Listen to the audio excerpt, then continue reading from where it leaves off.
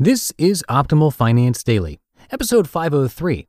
What happened when we stopped spending money for a whole week? By Philip Taylor of PTmoney.com.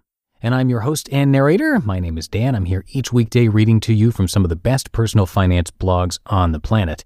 And as always, we'd like to hear from you about the kinds of topics we're covering. Maybe you've got a request for us. We'll see what we can do. Come share those ideas with us at oldpodcast.com.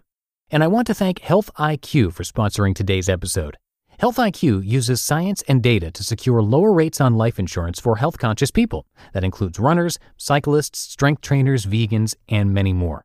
To see if you qualify, get your free quote today at healthiq.com/finance or mention the promo code finance when you talk to a Health IQ agent. Now let's get right to today's post as we optimize your life. What happened when we stopped spending money for a whole week?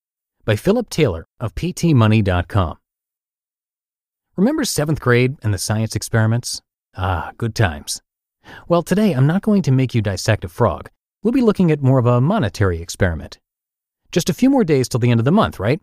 I'll get paid and we'll have a little more breathing room in the budget. You see, Mrs. PT and I have been saving aggressively over the past few months for some upcoming goals.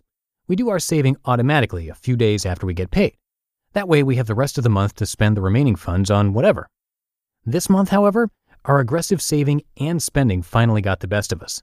Now we're running a bit low, so instead of dipping into our savings or using debt, we're challenging ourselves to not spend any money this week. One exception: if we make extra money by selling something or by returning something and getting a refund, we get to use that money however we like. Because of that exception, I made some moves over the weekend. I grabbed a few items around the house that we didn't need anymore and listed them on Craigslist.org. 2 have sold so far, giving us $38. We also brought some of our old clothes by a consignment store, which gave us an additional $10. That's almost $50 to spend this week without having to dip into savings. And if a few more items sell, we'll have even more cash. Sweet. More thoughts going into this week. 1. I don't pretend to think that this is going to be easy. We've gotten into the habit of spending when we feel like it, especially dining out for lunch or dinner. So believe it or not, we normally spend a lot more than $50 on food in a week. It's our biggest frivolous expense, you could say. Plus, we have all the other normal expenses to avoid: groceries, personal care, and convenience items. Although I think the groceries will be easy since we have so much in our cupboard already. 2, I know some of you guys are a lot smarter with your spending and do this sort of thing all the time and are probably laughing at me right now.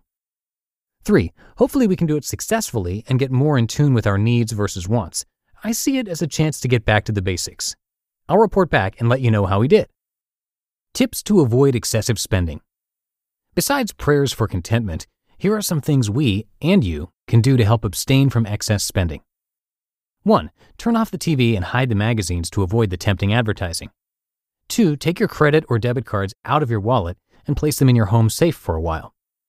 3, find entertainment from the things you already have, like old movies or board or card games. 4, have a clean the cupboard meals only week. In other words, eat at home till the cupboard is bare. 5, spend more time reading or blogging. 6, go to the park instead of the mall. 7, go to the library instead of the bookstore. Results of our no-spend week. The week without spending officially ended on Friday evening. Today I'm sharing the results of our little experiment. In case you missed it, last Monday I shared that Mrs. PT and I were doing a week without spending, Sunday through Friday, to help us stay on track with our saving and help reduce some of the clutter in the house and food in the cupboards. The only exception to the no-spending rule was that if we earned extra money during the week, we could use that as we pleased. So how'd we do? Here are the actual results in no particular order. Beginning balance, $0. Craigslist sales, $38. Consignment shop, $10. PT's return, $74. Mrs. PT's return, $16. PT's Tuesday lunch, minus $10. Sunday dinner, minus $13. Sunday groceries, minus $60. Friday dinner, minus $3. Christmas cards, minus $42. Birthday card and baby clothes, minus $7. Ending balance, $3. So I'd say it was a success. We actually made $3 at the end of the week. The Christmas cards were a purchase we already had planned, and due to a sale price ending during the week, we decided to make the purchase this week rather than next. Excuses, I know. The Craigslist sales and consignment shop money were quick money, as were the returns.